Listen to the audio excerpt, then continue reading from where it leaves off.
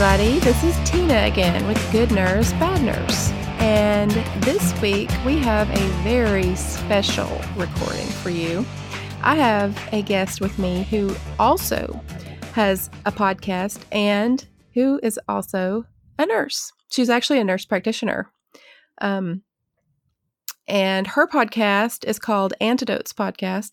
And she tells stories, but a little bit different, right, Christine?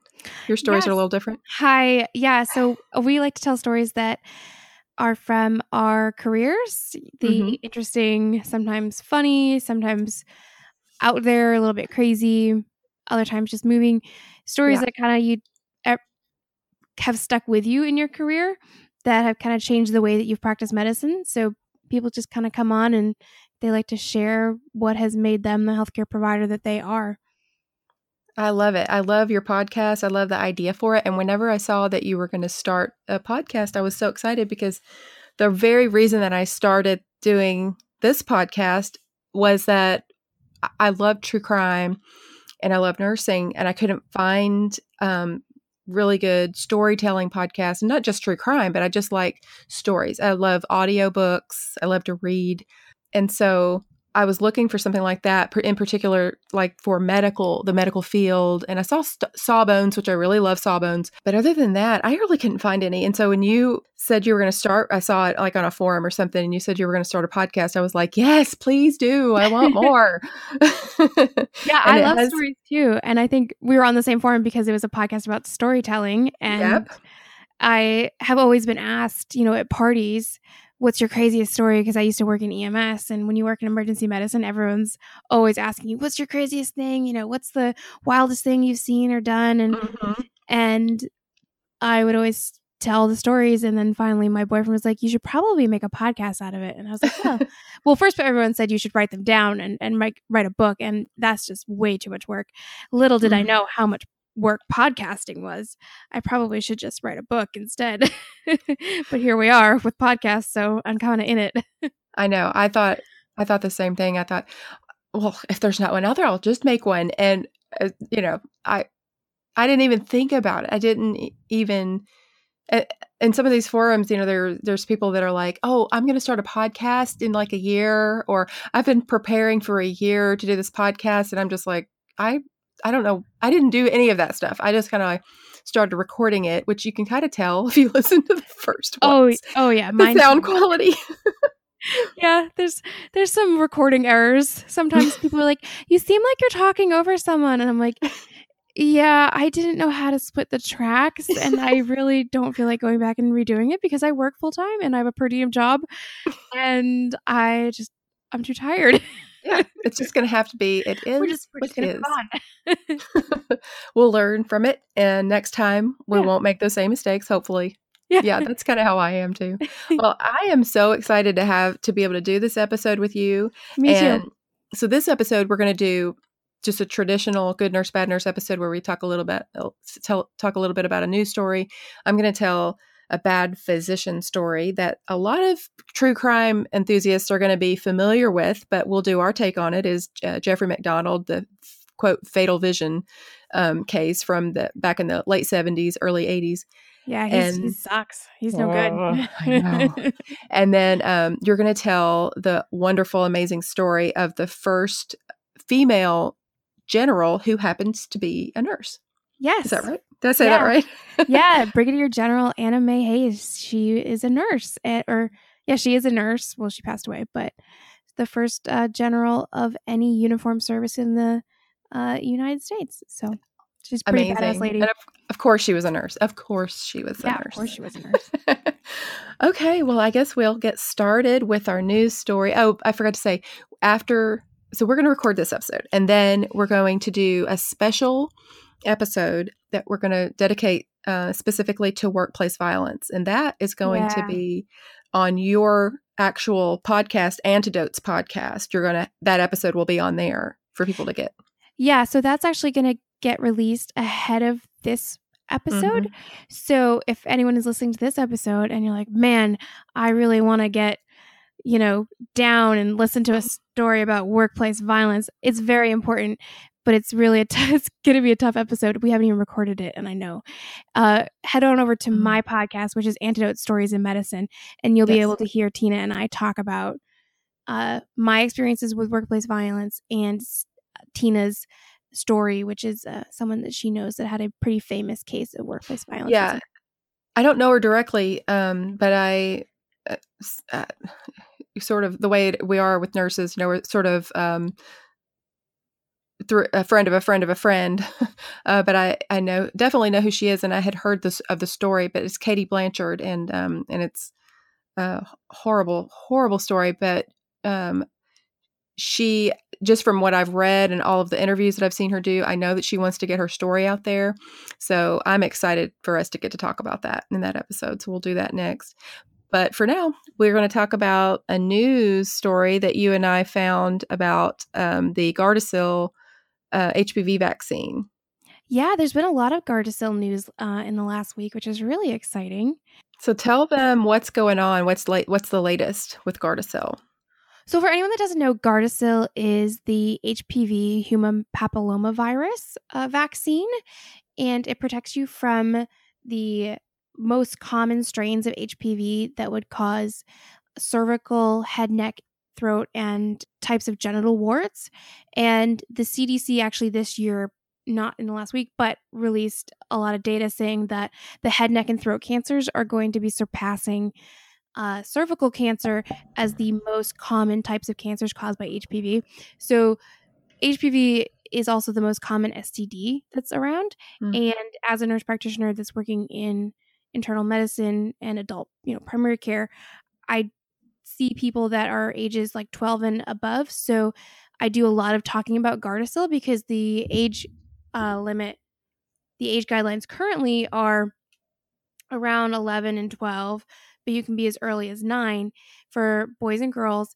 And the idea is that you want someone to have this vaccine before they're sexually active, before they have any risk of, developing HPV. So I do a lot of talking about this during the week. And some people are like, well, it's a STD. My kid's just not going to have sex, so they're never going to get this. Sure. And you're like, nope. Yep. That's not how the world works. Well, you always think that your child is going to just be perfect and never going to make mistakes, but yet you know better because they're human beings. Right. And even if you're not making mistakes, even if you're using condoms 100% of the time, you can have genital warts that are really small. You don't even know what they look like, that you might think that they're a pimple, and they're not protected by a condom. And maybe they're through, oral intercourse, things like that. So it's such a common disease because it's not protected the same way that we think of HIV and Hep C and, gonorrhea, chlamydia, all those other ones.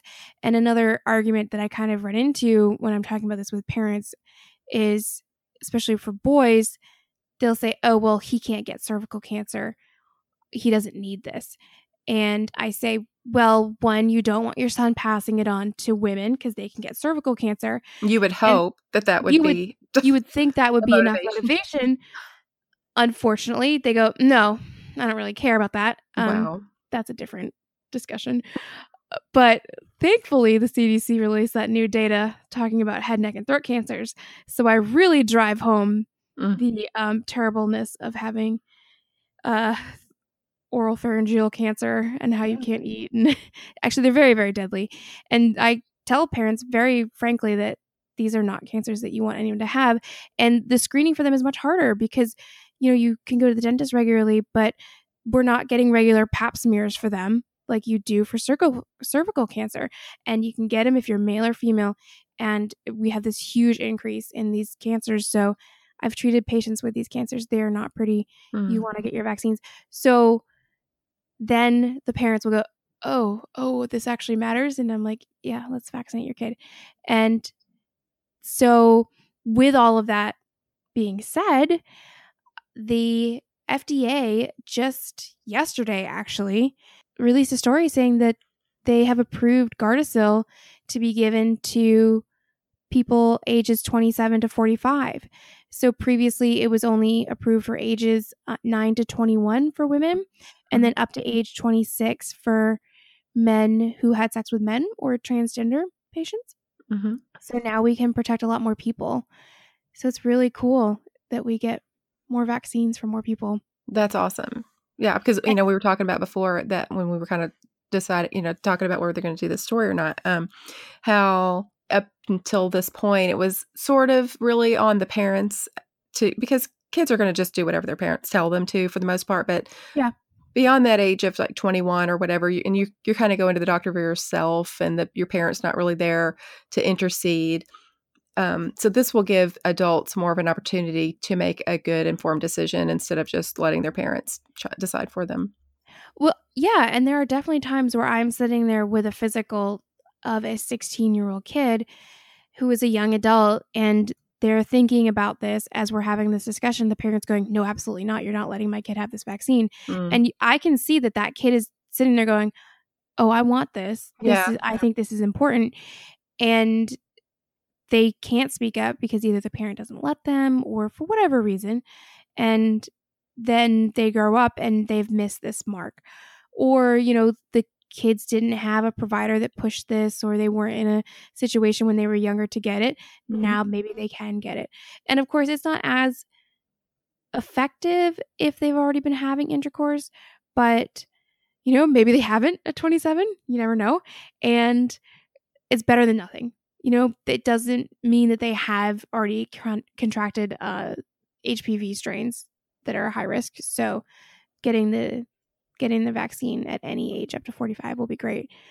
Australia also just announced that they are on track to almost eliminate cervical cancer because of their mandatory vaccinations with Gardesil. Wow. Yeah, that's huge. It's incredible. They don't mess around with this anti-vaxxer nonsense. They have done a really wonderful job since 2007. And I was reading a CNN article, and I think they said by 2028 that it'll be rare, less than 4 per 100,000 by 2028, which will be below the threshold of being a very rare or almost eliminated. That's wonderful. I've recently started watching the show Call of Midwife. I love that show. Oh, I love it so much. But they sort of deal with these diseases that were around at that time. Polio, for one, was around, and they dealt with polio. And just to see, and it's a show, but it's still, they were trying to be as realistic as possible. It seemed, a lot of that show seems like it's very well researched. And I was just fascinated by the thought. I thought, wow, as prevalent as cancers are now, if you had a vaccine that could stop any form of breast cancer, everybody would be going to get that. And nobody would be saying, oh, that's just a hoax, when everybody goes to get it, and then all of a sudden the numbers of people having breast cancer drop and plummet and almost completely disappear. Right. And that's really what happened, with those diseases. They all but disappeared. And now some of those diseases are making a comeback because people are going, oh, on second thought, I don't think I want to do that for my child, because they don't understand it, because they haven't seen polio. They haven't seen those diseases that they have to deal with, that those people had to deal with. It's a privilege of a developed nation that doesn't have these public health crises to go, oh, I don't think I need this, or the vaccines are causing these issues. And the whole anti-vaxxer thing is a whole nother podcast. Yeah. But I saw recently on Facebook, and you should always get your medical information from Facebook, right? That there's this photo of actually Elvis getting the polio vaccine, and it said that Elvis getting the polio vaccine on television was a huge impact on public health because vaccine rates increased dramatically. I don't remember what the numbers were, but it showed people that, oh, you should get vaccinated because Elvis is doing it, and they went up really significantly. So I don't know how true that is. I saw it on Facebook, but I hope it's true. That would be really cool. Way to go. My grandmother loves Elvis, and I love immunology, so, good for him. Thanks. That's funny. Well, okay, I guess we're ready. That was our in the news story, and I guess we're ready to move on to the the bad story for this week. It is, like I said earlier, Jeffrey Macdonald. For those of you who don't know, he was a surgeon in the Army. And I'll go back and tell you a little bit about him, kind of his origins. He was the middle child. Of course, I don't know how many of you are middle children, but, they're always bad news. Just kidding. But he was the middle child of Robert Macdonald. They called him Mac and Dorothy. Those were his parents. He was raised on Long Island and attended Patchogue High School, probably mispronouncing that, where he was voted both most popular and most likely to succeed. And he was senior class president and captain of the football team. So it just sounded like... I know. He peaked too early, I think was his problem. But yeah, for all of you that are not homecoming king, just remember the story and you'll feel a whole lot better. He got a scholarship to Princeton University. Once he got to college, he started dating Colette Stevenson. She was also his high school sweetheart, so I guess they sort of rekindled that relationship. And then they got married in September of 1963 after they learned that she was pregnant with his child. That baby was a daughter. Her name was Kimberly. She was born in April of 1964. Then, after going to Princeton for 3 years, they moved to Chicago, and he started going to Northwestern University Medical School. And they had a second child, Kristen, and she was born in May of 1967. So then he graduated from medical school, completed an internship at the Columbia Presbyterian Medical Center in New York, and then he joined the Army in 1969. And he and his family moved to Fort Bragg, North Carolina, where he held the rank of captain. And he was assigned to the 6th Special Forces Group as a group surgeon in September of 1969. So that's kind of a little bit of background of him and his family. So at 3:42 a.m. on February 17th, 1970, dispatchers at Fort Bragg received an emergency phone call from Macdonald, who reported a stabbing. So the military police officers arrived at the house. And this is on post on Fort Bragg? And not Fayetteville. Well, what are the quarters? What do they refer to them? So there's like the barracks that are like the... But if you're... if you're like upper, but if you're married, you would have a house off. You would have a house like on base.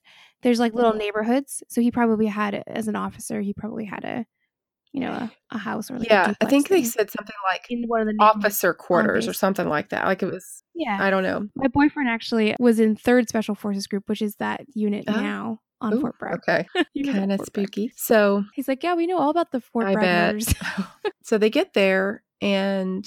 Of course, they at first they thought they were coming to settle a domestic disturbance. And when they got there, the front door was closed and locked and the house was dark. So when no one answered the door, they circled around to the back of the house and they found the back screen door closed and unlocked and the back door wide open. So they go in and they find Jeffrey's wife, Colette, and his daughters, Kimberly and Kristen, dead, and they're each in their own bedrooms. 5-year-old Kimberly was found in her bed.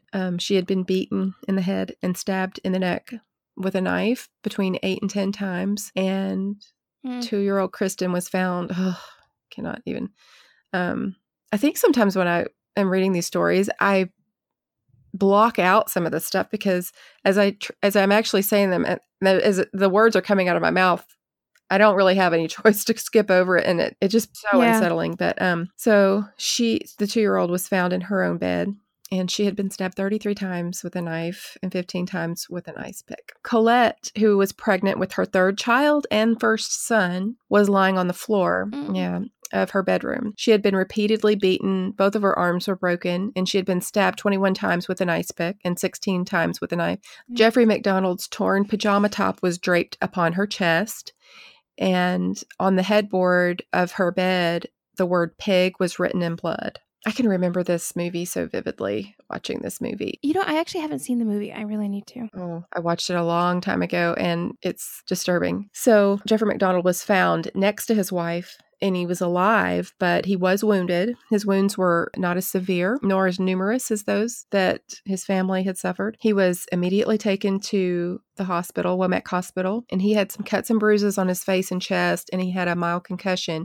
He also had a stab wound on his left torso that another surgeon described as a clean, small, sharp incision that caused his left lung to partially collapse. And then he was released from the hospital after 1 week. So he did have some extensive injuries. Otherwise, he probably wouldn't have spent a week in the hospital. Also, it was the 70s. I mean, a week in the hospital isn't the same as a week in the hospital now. That's true, because back then, they would keep you in the hospital for a stub toe for a couple of days. But it's certainly not like that anymore. So according to Jeffrey Macdonald, this is what he says happened.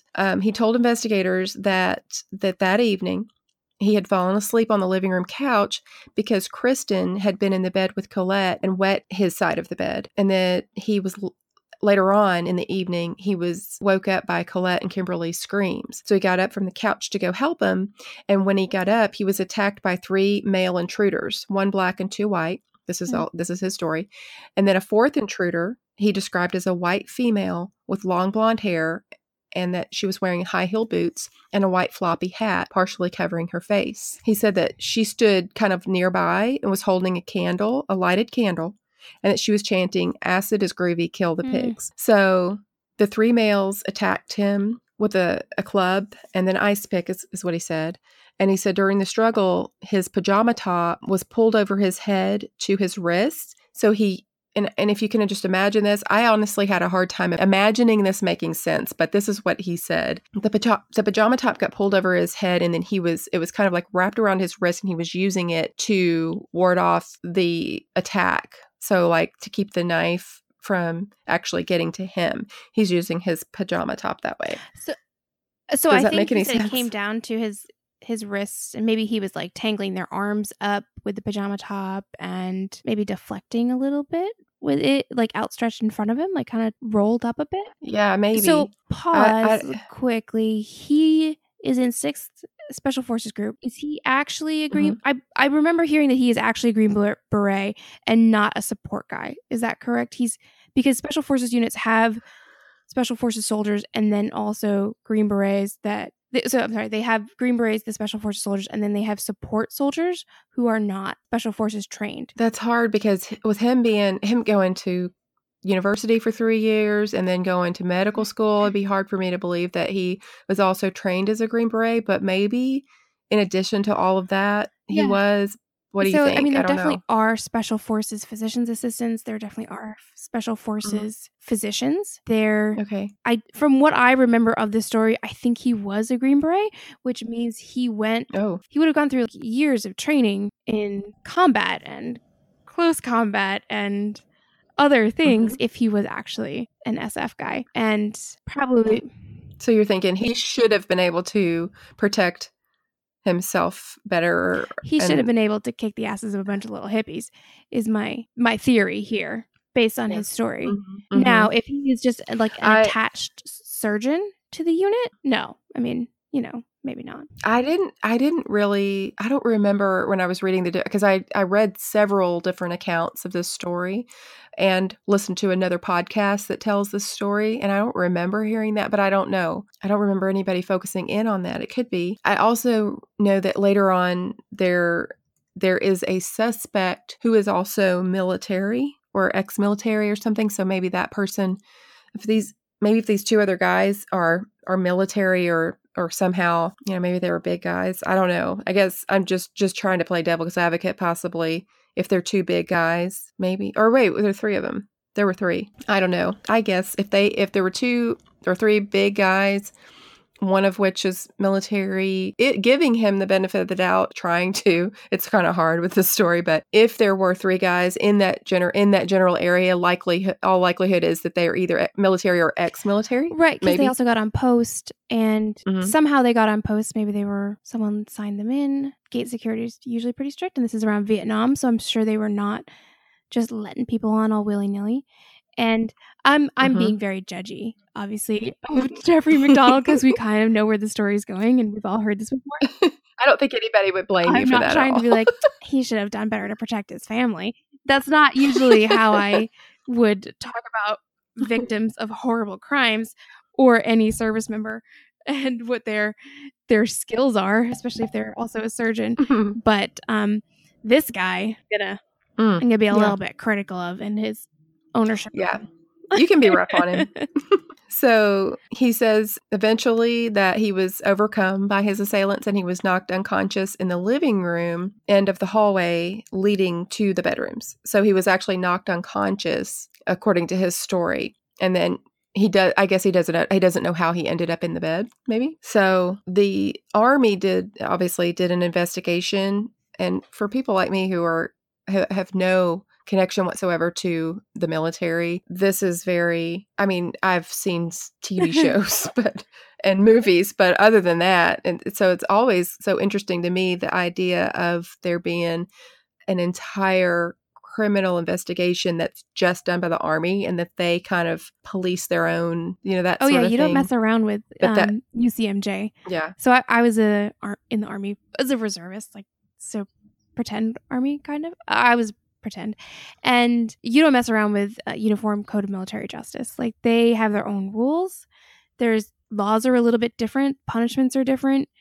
And you can be tried twice for things. Double jeopardy exists, as in the Army can try you, but then also the civilian world can try you. So it's they can be pretty intense. Yeah, and it sounds like they did an investigation, and at first the Criminal Investigation Division did not believe his version of the events, and so they didn't feel like it supported his story, all of the evidence. The living room where he supposedly fought for his life against 3 armed assailants showed few signs of struggle apart from an overturned coffee table and a knocked over flower plant. There was really not any damage to the inside of the house. There were fibers from his torn pajama. There weren't any in the living room where supposedly he was stabbed and the fight took place. But yet there were fibers from the pajamas underneath Colette's body, which that's suspicious. That's suspicious. And also there were fibers from his pajamas in both Kimberly and Kristen's bedrooms. One fiber was found under Kristen's fingernail. But not at all where he was using his pajama top as a shield. Exactly. The murder weapons were found outside the back door, all in one place. So it's if you're just trying to think about how these 4 people, the 3 men and the 3 men and the woman would have acted with all of them with their weapons, one with a piece of lumber and one with an ice pick and one with a knife, and that they would all run out the back door and all pile them in the same place outside the door. Do you know what I'm saying? You would, if you think if they're all running out the back door and all of them happen to have the idea to drop the weapons at the exact same time, they at least probably wouldn't put them all at the same place. It would probably all just be flung. They're not let's all collect them here, guys, and turn them in at the back door before we go. Let's all pile them here neatly. Right. So some things like that just didn't make sense. There were tips of surgical gloves were found underneath the headboard where the pig was written in blood on the headboard. And they had the blood on them, because so it was somebody had used those surgical gloves to write the word pig in blood on the headboard.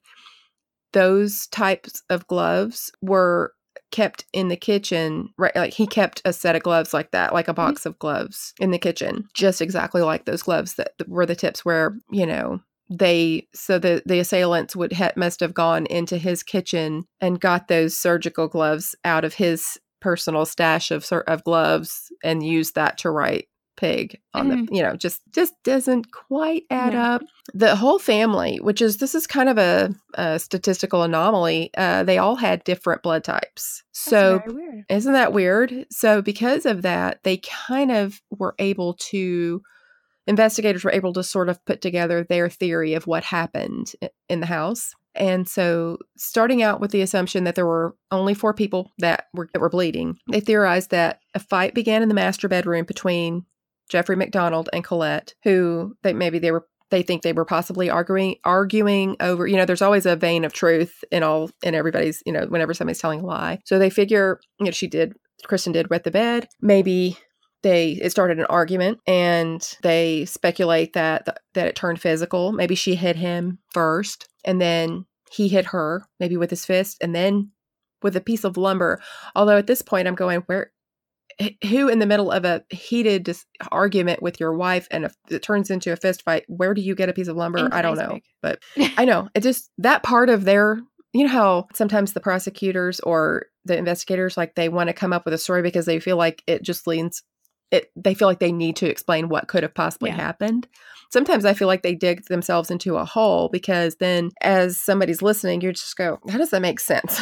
Let's just leave it at all of this other stuff is not making sense. If you try to start creating a story when you don't really know what happened, then other people listening to it can start getting people confused, because to me, it doesn't make sense that you just go get a piece of lumber and then come back and an ice pick and all that. I mean, I don't know. Or maybe he did plan it and he was like, I'm going to get these tools. And then he was waiting for a fight when he kind of had the gumption to go through with it.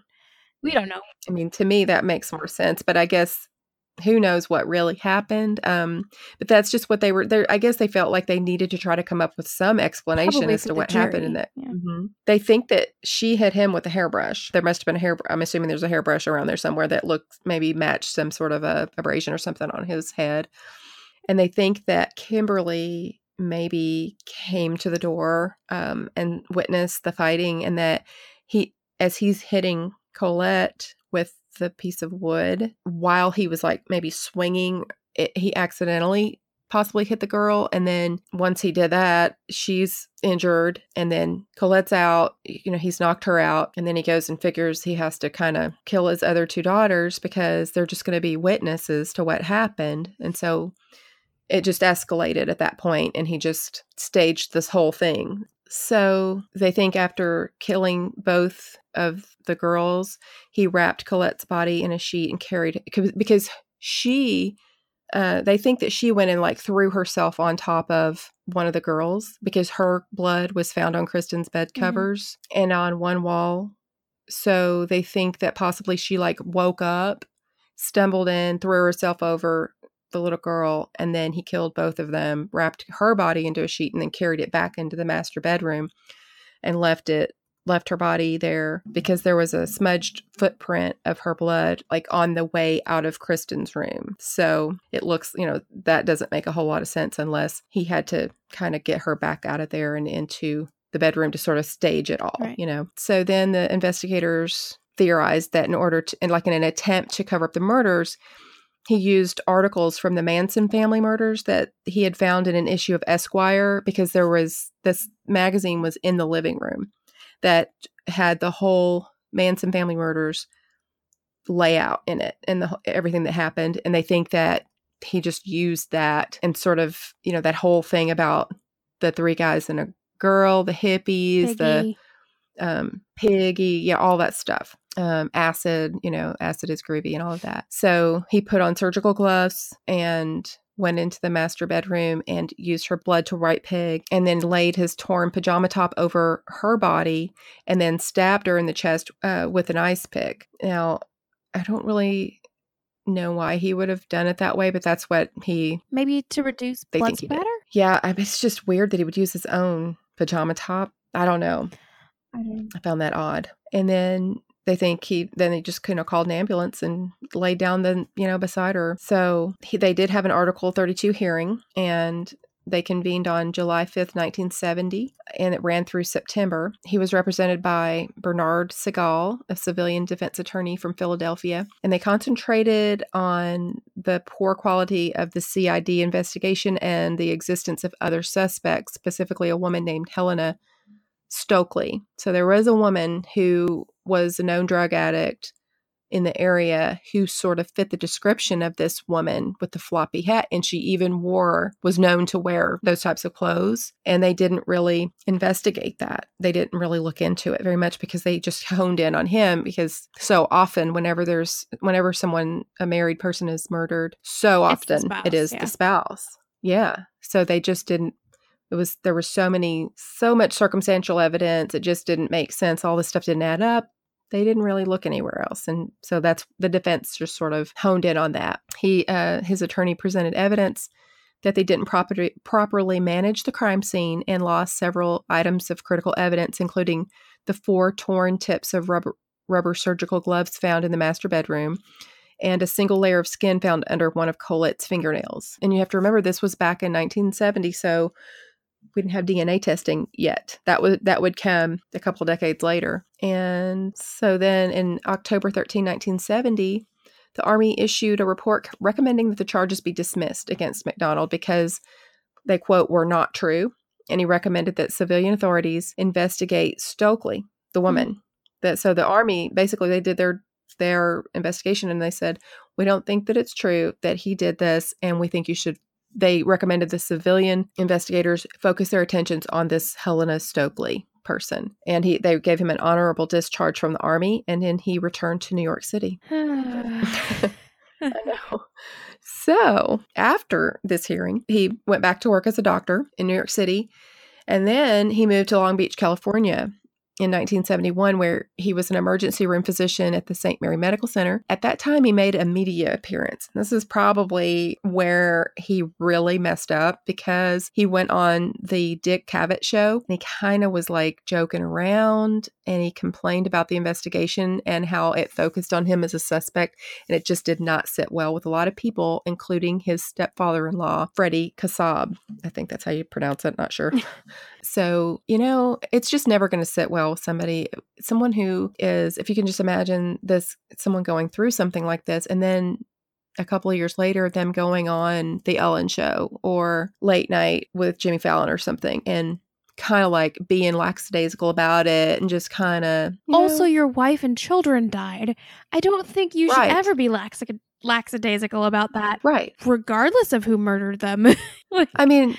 Right. If you didn't do it, how can you be so flippant and so just making jokes? Really? That's just, so it just really turned a lot of people against him.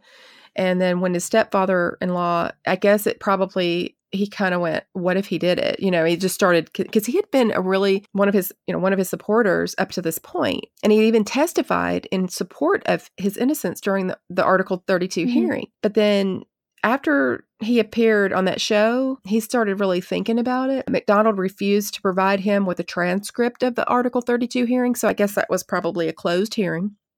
So the public didn't have access to the transcripts, and I guess he had control over whether or not his stepfather-in-law was able to read the transcripts, and he didn't want him to have it, so he wouldn't give him a copy of it. And I think that made him suspicious. Like, what are you trying to hide? Why wouldn't you? Right. What are you trying to hide? So also, Macdonald made some contradictory and kind of crazy claims. In one instance, he told his stepfather-in-law that he and some Army friends, this is so weird, that he tracked down, tortured, and eventually murdered one of the alleged killers of his family. So he says that he figured out the people that did it, and or at least one of the people, and that he tracked that person down. He and another, some Army buddies, tracked them down, tortured them, I guess, to try to get a confession out of them, and then eventually killed them. And later on, after the stepfather was like, that's the crazy story, and then starts telling this story, then Jeffrey says, oh, well, I just told him that just to get him off my back, because he wouldn't let it go. To not attract attention. For somebody who is a surgeon, who went to medical school, who went to Princeton, what part of that makes any sense? That just doesn't make any sense to me. You're going to tell your father-in-law that you went and murdered someone? It's like, no, I didn't murder that other person, because I murdered these people. Right. I took care of it. It's fine. No one needs to look further. Don't look under the rug. Yeah, don't look anymore. I already took care of it. I went and killed him for you. Don't worry. The person that murdered your stepdaughter, they're good. They're gone. I took care of it. Don't worry. So he wants him to stop looking into it. Just crazy. So Freddie Kassab, finally was able to receive a copy of the hearing transcript, and he saw where there were numerous inconsistencies in Macdonald's testimony. So, for instance, he asserted that he had sustained near life-threatening injuries during the alleged assault on him. And he says that when he went to the hospital, less than 18 hours after the attack, he found him sitting up in bed eating a meal and could barely even see any bandages. For someone whose wife and daughters were stabbed repeatedly and bludgeoned, he didn't. To look at him 18 hours later, you really couldn't tell there was anything wrong with him. So his father-in-law is just going, this is just getting worse and worse, and I'm just not believing him anymore. In March of 1971, in company with Army investigators, Gardesil visited the crime scene for several hours in order to test the physical evidence against Macdonald's testimony. So her stepfather-in-law is looking at this like, nobody's going to give her justice if I don't, which I think it's just amazing that he did not want those murders to just be swept under the rug and to the side and for their killer to go free. So he was relentless. And he's stepdad. Props to all the stepdads out there that are like, that. I mean, that's her dad. It's just dad. Yeah. You don't even have to say stepdad. Yeah, that's her dad. At this point, he's proven himself. You're gonna avenge your murderer. That's dad. That's just dad. And he convinced the investigators that Macdonald he was convinced, and I think he convinced the investigators that Macdonald had actually committed the crime. Once they kind of really started looking into it and looking at all of the evidence and just kind of going back over it, it's like maybe at first, he didn't want to believe. And if everything that I read, like every account that I read, everyone that knew him before this happened said that he was not the kind of person that you would ever think would do something like this. Nobody believed. And in fact, there was a psychological profile that was done on him that he wanted to have, his attorneys wanted to have put in as evidence in his trial, because it said that his personality type would never be one that would do something like that. And the judge didn't allow it to go in. But by all accounts, he did not seem like the type of person that and there didn't seem to be any problems in the marriage. So it just didn't make sense. So you can imagine his father-in-law and, the father and mother of his wife probably just thought the world of him. They seemed like the perfect family. So I'm sure they wanted to believe him. They would have never wanted to believe that he would do something like that. I don't think anyone wants to believe that about their family. But when they reopened the investigation, I'm just wondering, kind of knowing a little bit about how the military works, that he has been discharged at this point. Maybe now they're more willing to look at it with a critical eye because he's no longer in the unit. He's no longer in the military. Of course, the investigation is not being done by that unit, but he's no longer actively in there. That unit is not saying, hey, don't make our unit look bad. That commander's not kind of talking to some people in the IG, the investigator's office. I'm just speculating that maybe with that passage of time and him being discharged had an impact of them being able to be a little bit more objective or impartial. That's exactly right. And it said, and it does say that her stepfather filed a citizen's complaint in early 1972 trying to get justice for her, but it was held in limbo because the murders happened when he was serving in the Army, but by this time he was no longer in the Army. So the citizen's complaint was declared moot. But a grand jury finally, in just a civilian trial in North Carolina, indicted him on January 24th, 1975. And within the hour, he was arrested in California. So he was free on bond, $100,000 bond, in May, just a few months later. He was arraigned and pleaded not guilty to the murders. And then on July 29th, 1975, Judge Dupree he tried to get a double jeopardy appeal, I guess, and probably using the wrong word there, but, and also, so they used an argument, the speedy trial argument and the double jeopardy argument to try to get it thrown out. And the judge said, no, it doesn't count. Just like what you said. Yeah. He said, you can be tried. That was in the Army. This is civilian. 100%, we can do it, and we will. And so they did. The murder trial began on July 16th, 1979 in federal courthouse in Raleigh, North Carolina. And his lawyers were Bernard Segal and Wade Smith. And since they were pretty confident of an acquittal, I would imagine they would be confident because it's already gone through one trial, the military, which you've said very thorough, very strict, and even has even more strict or more ability to convict someone, or I don't know, seems a little bit like scary, as far as your rights go. You'd lose a little bit of rights in the military there. They have some different things that they can do, but I don't really know where I'm going with this, but it's sometimes civilian courts are a little bit nicer. That's how it felt. It's kind of like, as I was reading, different ones, I was like, it seems like the military trials are more, not that they don't care about your rights as much, but it's just like the Army owns your life. I don't know. That's how it feels. They can tarnish your record a little bit more. They take away your pay. They can inflict a little bit harsher sentences. And I know really not too much about Army law. I'm not an attorney, other than just being terrified when I was of getting in trouble. Yeah, it seems like a little bit of a scary position to be in. And now he's going through the civilian trial, and he's having to start this whole thing all over again. And his attorneys, I guess, are just thinking, well, if we made it through the military trial, surely we can get him through this one, and we'll get an acquittal. So, like I said, before they tried to get the psychiatric testimony put in, but they were not able to do that. They're just saying that his personality type was not able to kill his family due to his personality type, and he didn't allow Judge Dupree didn't allow that. So as far as from the prosecution side, during the first day of the trial, the judge allowed the prosecution to admit into evidence the copy of Esquire magazine that was in Macdonald's house. Yeah, and so that had to be particularly damning to him. I mean, when I first read that, I was like, who would be so unlucky?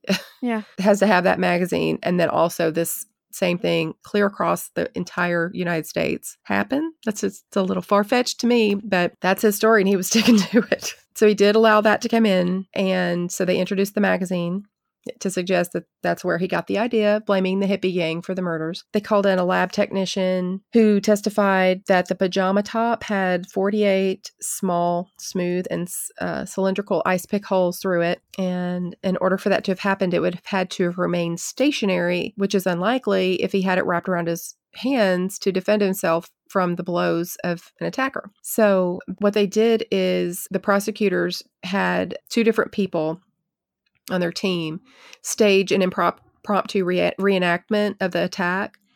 And so one of them wrapped a pajama top around his hands and tried to fend off a series of blows from the other one with a similar ice pick. And the prosecution made 2 points with the demonstration. First, the ice pick holes in the pajama top were jagged and torn, not smooth and cylindrical like the ones on Macdonald's actual pajama top. And then also one of the guys that was trying to fend off the blows had a small wound on his left hand. So he actually got injured. And when Macdonald had been examined at the hospital, he didn't have any defensive wounds on his arms or hands. So it's like he was saying that pajama top just completely 100% protected him from that ice pick, even if it helped a little bit. Kevlar pajamas. Oh my goodness, yes.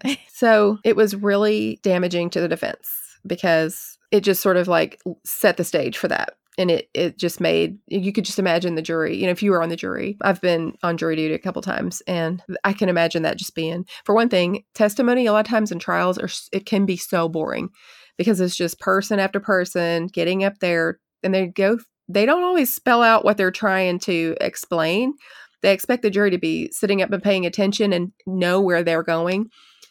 And so sometimes it's hard to tell, and you're just kind of sitting there in a daze going, what is all of it? It's just a bunch of talking. So I can imagine if somebody's getting up there reenacting something like this, that's going to stick out in the minds of the jurors big time. So I'd imagine it made a big impact whenever, later on when they were deliberating. Also, another piece of damaging evidence against his case was a tape of an interview that was done by military investigators. So they got to hear this tape, and he is kind of telling the story of what happened, and he's using this really sort of matter-of-fact, indifferent tone. And then also he became he's telling the story, and he's just kind of like, and then this happened, and then this happened, and then this happened. It's just kind of like da-da-da-da-da. But then whenever they are kind of accusing him of committing the murders, he gets angry, defensive, and very emotional. So it doesn't play well for him at all because you can just imagine the jury sitting there going, well, you weren't emotional or angry at all when you're telling what these horrible people supposedly did to your family. Now you're angry. Yeah. I mean, can you imagine trying to retell that story? You would be upset, emotional, furious, just trying to relive all of that. But no, he didn't get mad until they accused him of being the one to do it. And the jury got to hear this interview. And then at the end, so the investigators confronted him about him having extramarital affairs. And at the end of the interview, you hear him say, "Oh, you guys are more thorough than I thought." So it's just... Oh, yeah, caught me. I know. It's just kind of like, you can just imagine how damaging that would be. Yeah. So they had all this evidence, but they didn't really have a motive for him committing the murders. He didn't have a history of violence, didn't have a history of domestic abuse with his wife or children. And the judge refused their request for a psychiatric evaluation to be done. And he refused for the prosecution's request to allow an evidence from the transcripts from the Article 32 hearing.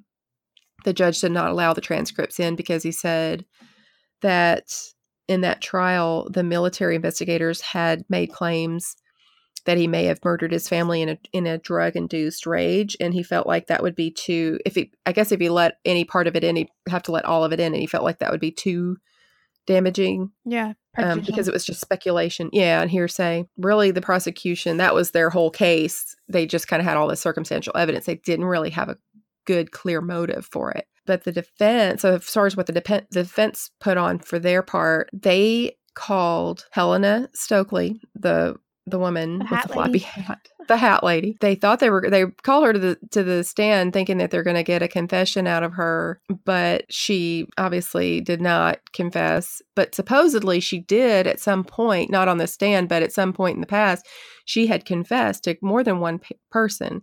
And so they just, I guess, were just banking on the fact that they were going to be able to get her to confess on the stand in a Perry Mason moment. But it did not happen. And so that obviously didn't help their defense, just having her on the stand. And then they called a forensic expert to the stand, and he tried to rebut the government's contention that the pajama top was stationary. So as that, they're like, oh, it had to have been stationary in order for the cuts to be made the way they were. So their forensic person tried to kind of rebut that, but it didn't go over so well. It's kind of like one of those things where you could see right through it. Like, this is just a paid expert that, good try, but nobody's buying it kind of thing. And then they just called a few character witnesses that basically said, there's no way he could have done this. He's just an awesome person. Nobody would have ever believed he would do this.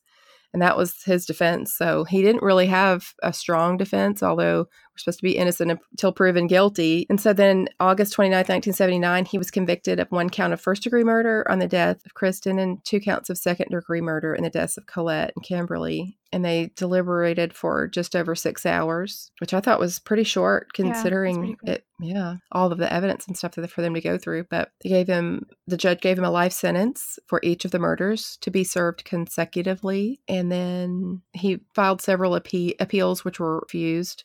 And then there was a movie, of course. In 1979, Macdonald invited author Joe McGinnis to write a book about the case. And McGinnis was given full access to him and the defense during the trial. And so he thinks, of course, that he's going to portray him as being innocent because he's thinking, because the guy acts like he believes him. The author acts like he is on his side. Yeah, because he wants the story. Right.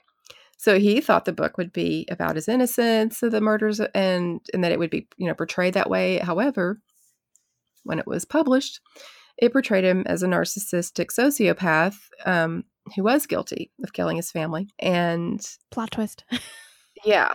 So he ended up suing the author in 1987 for fraud, claiming that he pretended to believe him innocent after he came to the conclusion that he was guilty so he basically said, well, once you figured out, or once you decided in your own mind that I was guilty, you should have said something instead of continuing on and pretending like you believed me just so you could make money off the book. And so after they had a trial that resulted in a mistrial. And then they just ended up settling out of court for $325,000. Considering he got a movie out of it, that's nothing. I know. I mean, the fact that Macdonald got $325,000. Yeah. I don't feel like he should have gotten any money. No, I don't think so either. But I'm saying like the author. Oh, yeah. He got the movie out of it as well. So he's in good shape. He didn't really lose that much money on it.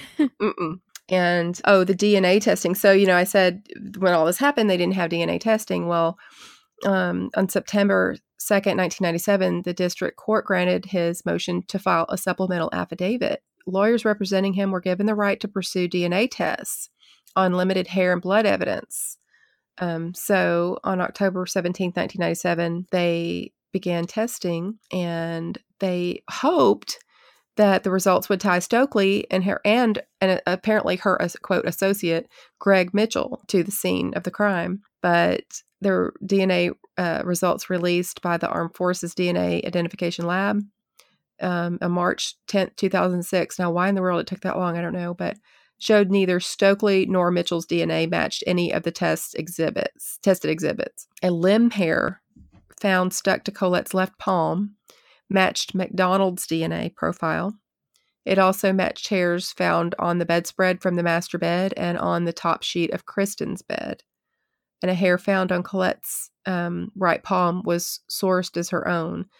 And then 3 hairs, one from the bed sheet and one found in her body outline in the area of her legs, and one found beneath Kristen's fingernail did not match the DNA profile of MacDonald family member, of any of the MacDonald family members or known suspects. So that was like, I mean, hairs can come from all over the place and end up in weird places. So who knows? Maybe they just had a visitor that they washed clothes with someone. Right. So he ended up going through several different appeals. He continues to file appeals, and they continue to be denied. He got married. In August 2002, Macdonald married Catherine Courage. She's a teacher who operates a drama school for children in Howard County, Maryland. They had met. I know. It says they met briefly. Do a play on him.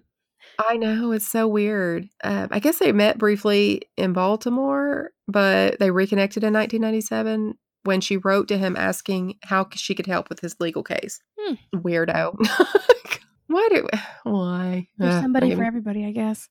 I guess. So they developed a friendship, and eventually that developed into a romantic relationship. And then they got married while he was incarcerated at a federal prison in California. And after their marriage, he was transferred to the Federal Correctional Institute at Cumberland, Maryland, which is closer to where she lives. So as far as his parole goes, she's really been kind of his, supporter and to try to get his parole. He applied for a parole hearing. It was held on May 10th, 2005. It was immediately denied.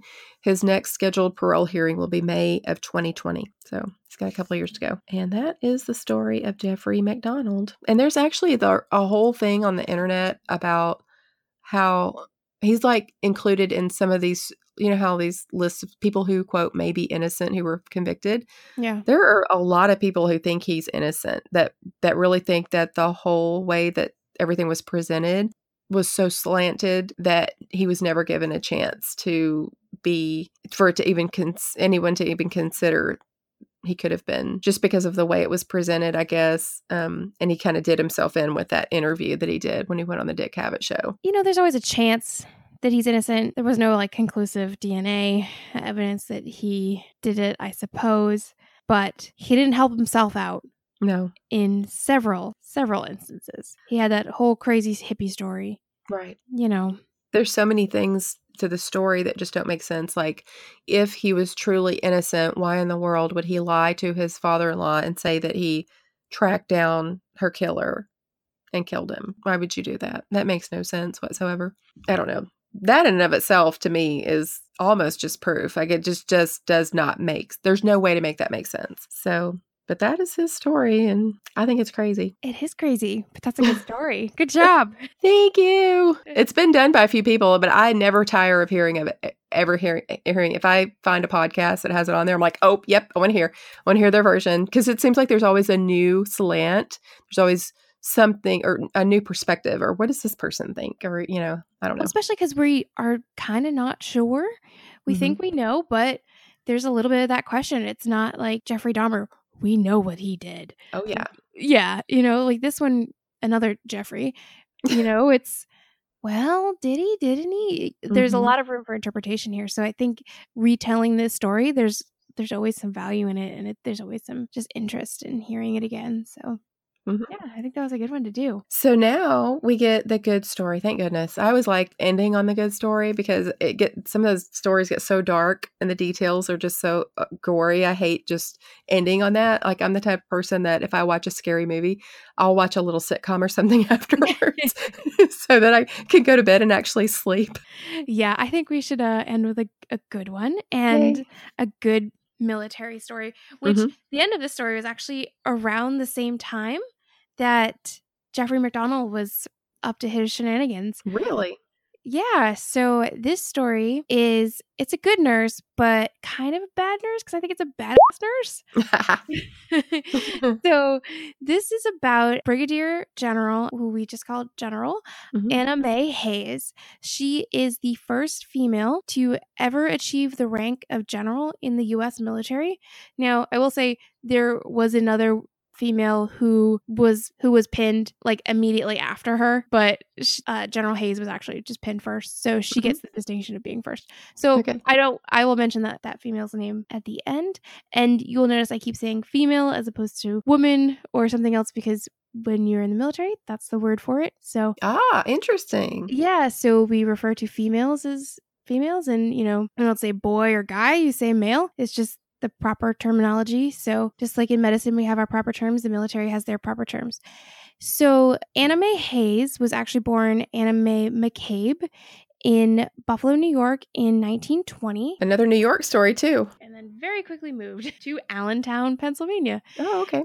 She graduated from Allentown, Pennsylvania with honors and then started nursing school at Allentown General Hospital in 1938. I don't know when she graduated. It was a little unclear, but I think 1940. It was one of those hospital nursing programs, but she got her RN, and then she joined the American Red Cross following graduation. And then, as everyone knows, Pearl Harbor happened in December 1941, and that following May of 1942, she joined the Army Nurse Corps. So the Army Nurse Corps was a little bit separated from the regular Army, just like the Women's Auxiliary Corps was a separate branch of the Army. Women were not actually integrated within the Army at this time. So she said that after reading papers about citizens serving the country, she knew she could do the same as a nurse and she wanted to help out. And again, men were being drafted for World War II, but all of the nurses, they were volunteers because they were women. They were not drafted. So she entered as the rank of second lieutenant, which is the lowest officer rank. Her first deployment and her deployment for the duration of World War II was to Lido, Assam, India in January of 1943 with the 20th General Hospital, where she worked as an OR nurse. Lido, Assam, India is 1,000 miles north of Calcutta, and it was at the entrance of the famous Lido Road through the jungles into Burma, which is now Myanmar. The soldiers were building a route to China so that they could attack the Japanese. She lived in an austere environment with bamboo buildings. There's lots of monsoons, dysentery, and snakes. And I hate snakes. And if anyone has listened to my podcast, I tell an entire story about how much I hate snakes. Yep. It's a good one too. She spent the remainder of World War II there, which was 2.5 years. During that 2.5 years, the hospital cared for 49,000 patients, and they were very sick. Wow. She decided to stay on active duty and was promoted to first lieutenant in April of 1945. She went to Tilton Hospital in Fort Dix, New Jersey, where she worked 12-hour OR shifts 6 days a week as the head nurse. Then she was promoted to head nurse of multiple medical and surgical units. She got promoted very, very quickly to captain in December of 1947. She was then sent to Valley Forge Hospital in Pennsylvania as the obstetrics supervisor. She studied premature infants at the University of Pennsylvania and was set to start a course at Columbia University to get her BSN, but the Korean war broke out. Wow. Yeah. So this will be her second war. Good grief. Yeah. She's done a lot already. Yeah. Yeah. And she's like in her 20s. So Captain Hays at this point. And by the way, she got married and then her husband, I believe, died in, she went from McCabe to Hays. I think her husband died in 1962. So she was married only briefly. Oh. So she deployed to Korea with the 4th Field Hospital. She participated in Incheon Landing, which was a huge turning point in the Korean War for the Allied soldiers. And then they started to march on Seoul and kind of retake parts of Korea. She has a quote here that says, "We were always extremely busy, both in Incheon area and later when we had to hurriedly evacuate in February of 1951 to Daegu. At the time, the Chinese and North Koreans almost reached the Incheon area. I can remember traveling south from Incheon area to Daegu by train in the middle of the night, not knowing when the railroad trestle over which we traveled would be blown up." How scary. Wow. Yeah. So from September of 1950 to July of 1951, her field hospital treated 25,000 patients. One night alone, they saw 700 patients. Good grief. It's just, the numbers are staggering. I can't get my mind around that, how they even managed that. And Korea was notorious for having not enough supplies, not enough soldiers. It was very hard to get to. It was very, very cold. And she would say that this was a much harder deployment than World War II. The OR was constantly busy. It was freezing, limited supplies. It was very difficult. However, she did note that there were several medical advancements since World War II, including the advent of antibiotics, availability of whole blood, and rapid medical evacuation with helicopters that did not exist. So there was much better patient outcomes. So after Korea, in May of 1956, she became the head ER nurse of Walter Reed Medical Center in Washington, D.C., which is where I am at now. She was selected as one of 3 private nurses to care for President Eisenhower when he was there in June of 1953. So this is like just after she gets there. A month later, they're like, "You're going to care for President Eisenhower." Wow. It's crazy. Yeah. And he was hospitalized for 23 days for an ileitis attack, and they became close friends up until he died in 1969. They became buds. What? Yeah. And she's just so cool. I want to be friends with her. And in 1957, she returned to Columbia to obtain her BSN in nursing education. She's like, "All right, guys, sorry you had to wait. There was a war, but I'm back. Let's do this." In 1962, she completed the U.S. Army Management School. She was the first of 2 nurses to do so. So nurses prior to this point had never been allowed to attend non-nursing Army education courses. So big Army, the rest of the Army was off limits as far as education courses to nurses.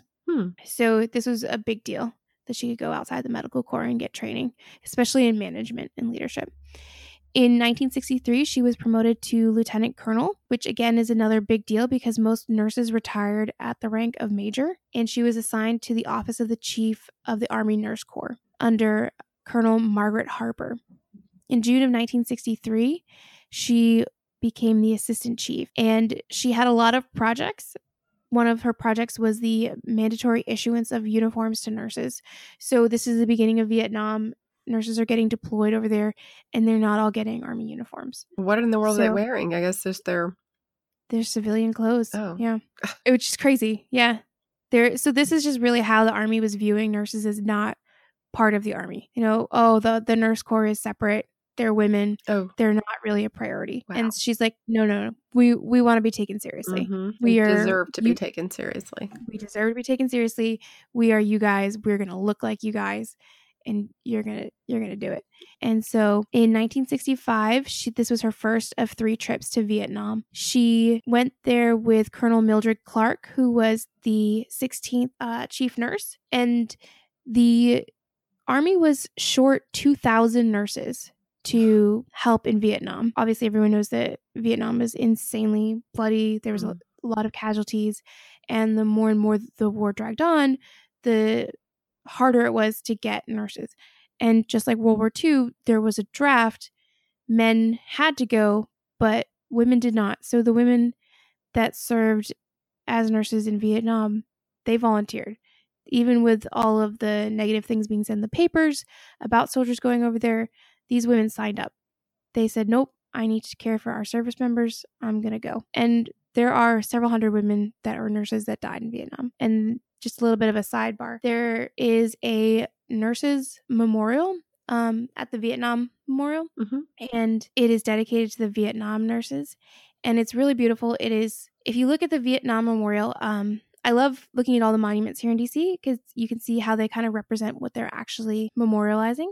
You know, you walk through the Vietnam Memorial, it starts, really small. And as the war progresses, the names get bigger and bigger. And then you kind of come out of it and there's fewer and fewer names on the wall. But just off to the side, kind of in a clearing, almost like a field hospital would be off to the side, these nurses are kind of like one's looking up to the sky, another one's pulling security, another one is comforting a wounded soldier.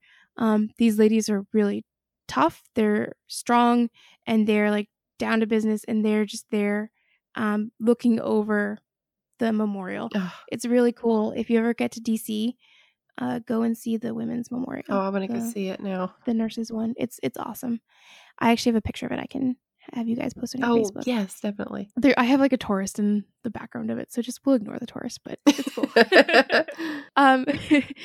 Anyways, so because of this shortage of nurses, she's like, all right, we need to train nurses. We need good nurses going over there. They helped establish and train more nurses at the Walter Reed Army Institute of Nursing RAIN program. So her and Colonel Mildred Clark, developed that program. In July of 1967, she was promoted to a full bird, which is a full colonel, by the Surgeon General, Lieutenant General Heating. In September of 1967, she became the 13th Chief of the U.S. Army Nurse Corps, which she held until her retirement 4 years later.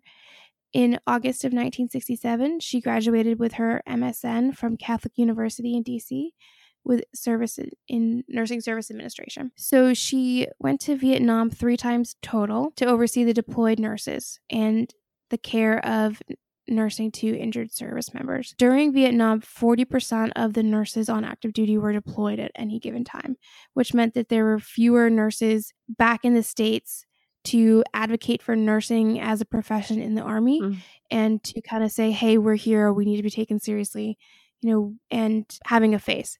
So she very strategically placed nurses in highly visible, highly trained positions so that higher-ups in the government and higher-ups in the military would recognize nurses as being important to military service and the government. For example, the first female military aide to the White House was an Army nurse. She also placed more nurses as instructors for enlisted courses and training. So RNs are officers, but there's LPNs who are enlisted, and then medics are enlisted. I was a medic in the Army, so I was enlisted. And Colonel Hays decided that nurses should be the ones running courses for training for certain medical providers in the Army. She also increased the number of courses required to meet the nursing standard, which is wonderful. But as someone that had been in the Army, I know I'd be like, oh my God, more training. That sounds terrible. Great for the profession, terrible for the soldiers. Yeah. You always want to train more. She oversaw the creation of many graduate level programs, like degree programs, including the first Army-sponsored CRNA program that was developed at the University of Hawaii, which I thought was really cool. That's awesome. Yeah. So this next part, I was reading this last week, and I started to get kind of teary-eyed because there's so many things that were really backwards in the military as far as the treatment of women that I just didn't realize how recently this was. And Colonel Hays at the time made a lot of strides to change things for women in the military. So she, through her work in January of 1970, a Army law was reversed that women would no longer be automatically discharged after they became pregnant. Married officers were not. So yeah. Some of the goodness. Sometimes when we're talking about some of these stories, I get so just absolutely enraged because I'm just thinking, how in the world? Oh yeah, it's just unbelievable. It's crazy. Well, I think the idea is that and I'm not defending this at all, that, oh, you can't do your job because you should be looking after your family, or it's not the best for your child, or, it is the Army. You should be able to be deployable and serving. If you're pregnant and you're going to be taking care of a child, and then maybe you can't do that.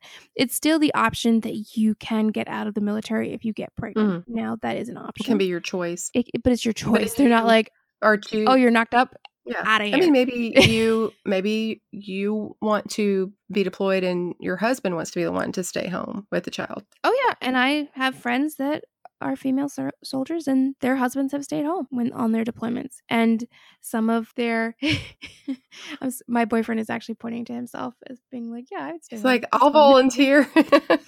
It's like, you go deploy this time. I did that. I'll stay home with the kids, hon. Like, I got the dog. That's great. And the cats.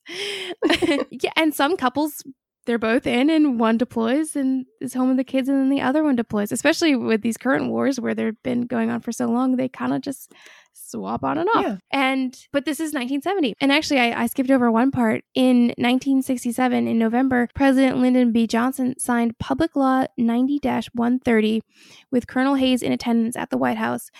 And this law allowed females to obtain the rank of general for the first time. So she is a colonel, which is the rank just below general officers. There's 4 ranks of general officers: brigadier general, lieutenant general, major general, and then general, which is the 4-star general. Women could not obtain that rank. Like, doesn't matter how good you were, you just couldn't get promoted to general until President Johnson signed that law in 1967. So Colonel Hays, being a colonel, that was the highest she could have gone. And that's not that long ago. I'm so thankful for there being men over the past decades and years that were willing to stand up for women and say, this is wrong. Women should be able to do this. Women should be able to do that. Because if it hadn't been for the men who were willing to be on our side, we would have never been able to have those changes. So I'm thankful for people like President Johnson and other men who were willing to go, because and I talked about this in another episode. We get on these little soapboxes every now and then. We are women. So, and these issues come up when we start talking about some of these stories. It's just infuriating. But I don't want to forget that there were a lot of brave men who were courageous in standing up for women because it wasn't a popular thing to do. And unfortunately, there are a lot of women who don't want women to advance, which is horrifying and sad to me. Oh, yeah. But yeah, I mean, there's definitely men that were allies for women's rights, just as much as there were men that were against it, as much as there are women that were like, nope, my place is in the home and this is what I want to do. And hey, look, if that's what you want to do, cool. But just like, let me have the choice to run around with a gun. Yeah, definitely. Like, if that's what I want to do, and let me do that and not get kicked out if I get pregnant. Yeah. So props to President Johnson for signing that law. And then the other people that, enacted these laws in the Army to help with these changes. Colonel Hays didn't sign these laws. She developed a presence in the military. She was graceful in her leadership. She was forceful, but she was also very well respected. And she proved that you can be in a position of leadership as a woman, be effective, and be very well respected. And I think them seeing someone like her said, okay, yeah, maybe we can, maybe you're right. We'll listen to you and change these laws. And, it was a joint effort. It wasn't one person, but she certainly was like, hey, this isn't right. We need to change this. So there was also other laws that got changed at her urging or based on her work. She had a lot of influence on them.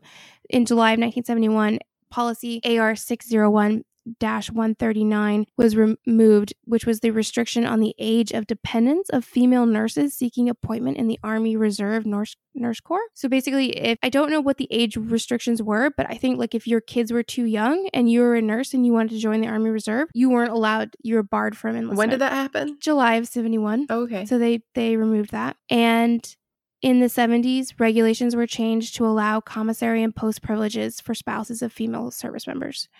So up until that point, if for anyone that doesn't know, if you are married to a service member, you're allowed to go on post people aren't just allowed to go onto a fort. You can't just walk onto Fort Bragg, like I was talking about earlier.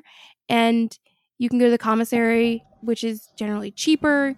You can go on a post, and you can go to the gym, and there's a lot of things that are on Army bases that are benefits of being in the military. And your spouse gets a spouse card and an ID, and they can go on. Well, the spouses of female service members, if they were not in the military, they did not get those privileges until the 70s.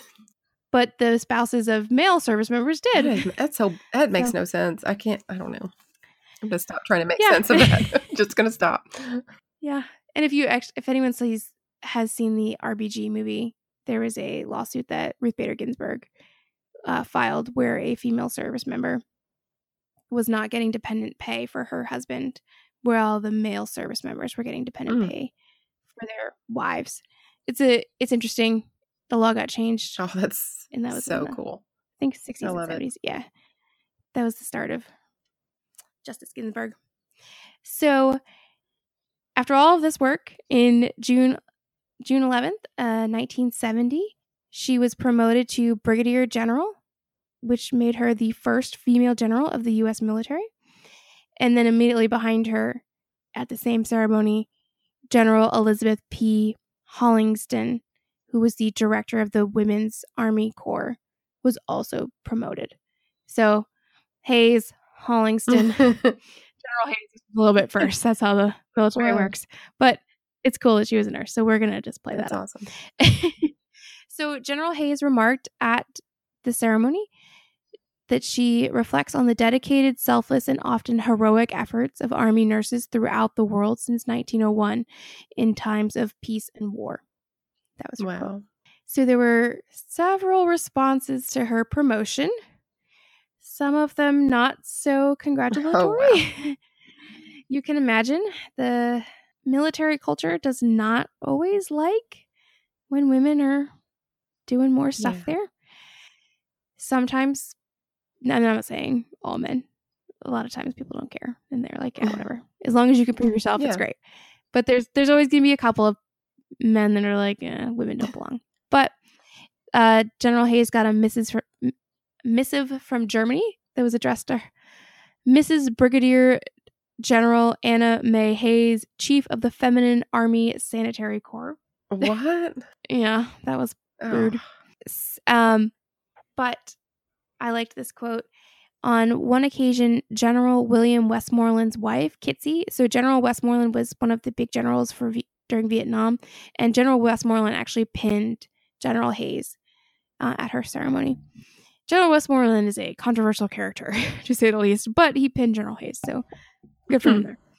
So his wife, Kitsy, remarked to General Hays, "I wish you would get married again." And when General Hays inquired why, Kitsy Westmoreland responded, "I want some man to learn what it's like to be married to a general." So I thought that was cute. So she did a lot of work for nurses and just women in the service, and there was a long-lasting impact. She retired after, I think, 13 months as a general in August of 1971. So BS prepared nurses rose from 11% to 42%. And I didn't get the time frame on this. I think it was while she was there, but I'm not sure.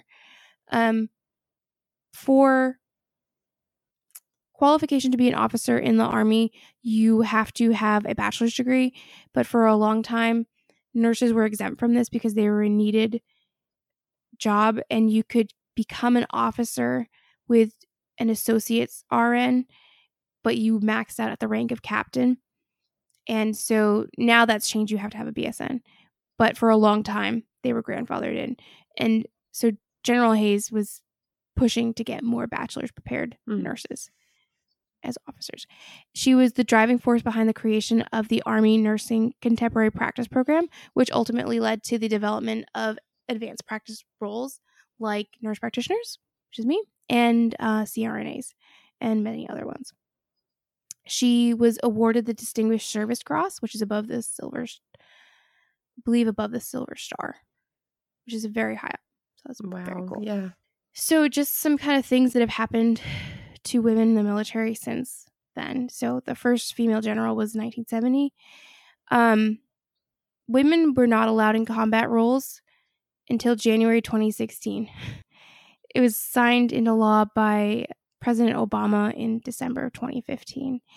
And for anyone that's interested in the history of Army nursing, military nursing, and just kind of women in the military, if you ever go to Arlington National Cemetery, there is an actual museum on women in the military, and it's really, really good.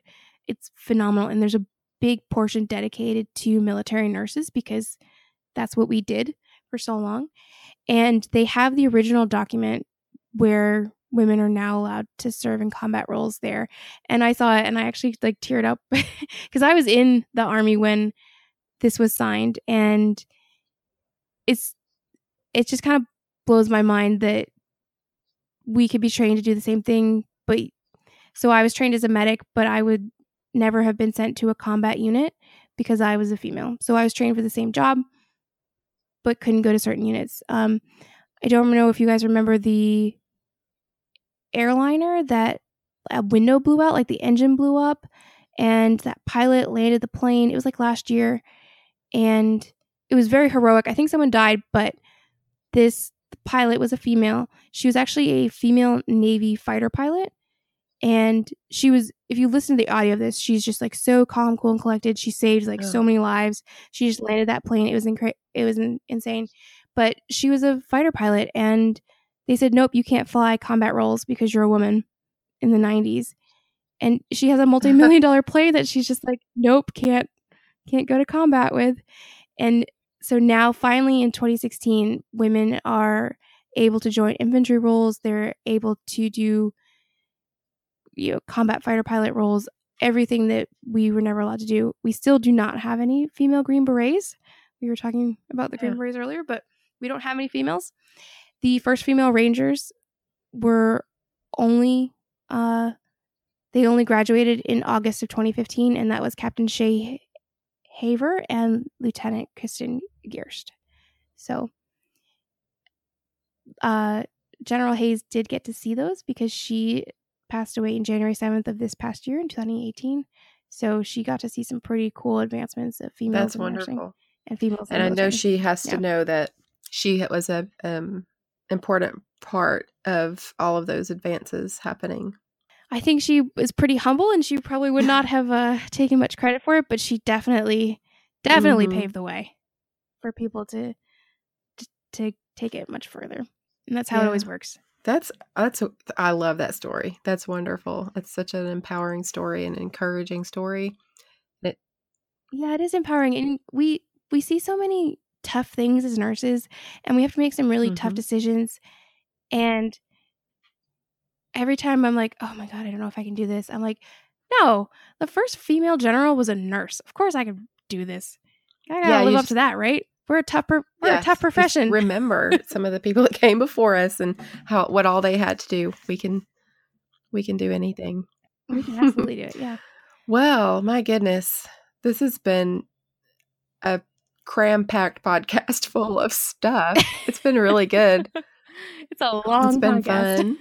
And I guess it's time to wrap it up now. I will say, if you want to hear more of Christine's stories on her Antidotes podcast, you can find her. Christine, remind me of your Instagram, Facebook, all the ways that they can find you. Yeah, so we're on Facebook at Antidotes Podcast, which is the same as our Instagram, Antidotes Podcast. You can tweet the podcast at Antidotes Pod, or I am Christine the NP on Twitter as well, or just listen on iTunes, Stitcher, whatever, Antidotes stories. And they're fun stories. Some of them are more lighthearted and funny. Some of them are more interesting and thought-provoking. So they're not all necessarily funny. So as what sometimes that happens when you get to talking about a story, it kind of gets serious quickly, with some of the things that you can talk about, that's happened. Yeah, sometimes this profession gets a little serious. Yeah. Once or twice. So, and then of course, if you want to go on to GNBN Podcast on Instagram or Good Nurse Good Nurse, Bad Nurse podcast. I can't ever remember. They're all different. I think GMBM podcast is the Twitter, actually. And Good Nurse, Bad Nurse is on, we're on Facebook. Just tell us where you're from. Tell us where you're listening. I thought every week I try to shout out a new country that I saw. What did I see last time? I want to say United Arab Emirates is what I saw last time. And I was like, oh, that's very amazing. Cool. So there's lots of people from Australia and the UK and Canada. And of course, tons and tons of people from the United States. That's where we're from. But just want to say thank you so much for listening, and just give us a shout out. And if you want to hear a specific story, if there's something you know about, let us know. I may not even know about some of these. I have to sometimes scour the internet for hours looking for stories to do. So give us a heads up and let us know if there's something that you want us to tell. If you're in the medical field and you want to guest host an episode, you can also send me an email at samandtina@goodnursebadnursepodcast.com, and we can chat about that as well. So I guess we're going to wrap it up, and remember, people, even if you're a bad girl or boy, be a good nurse. We'll see you next week.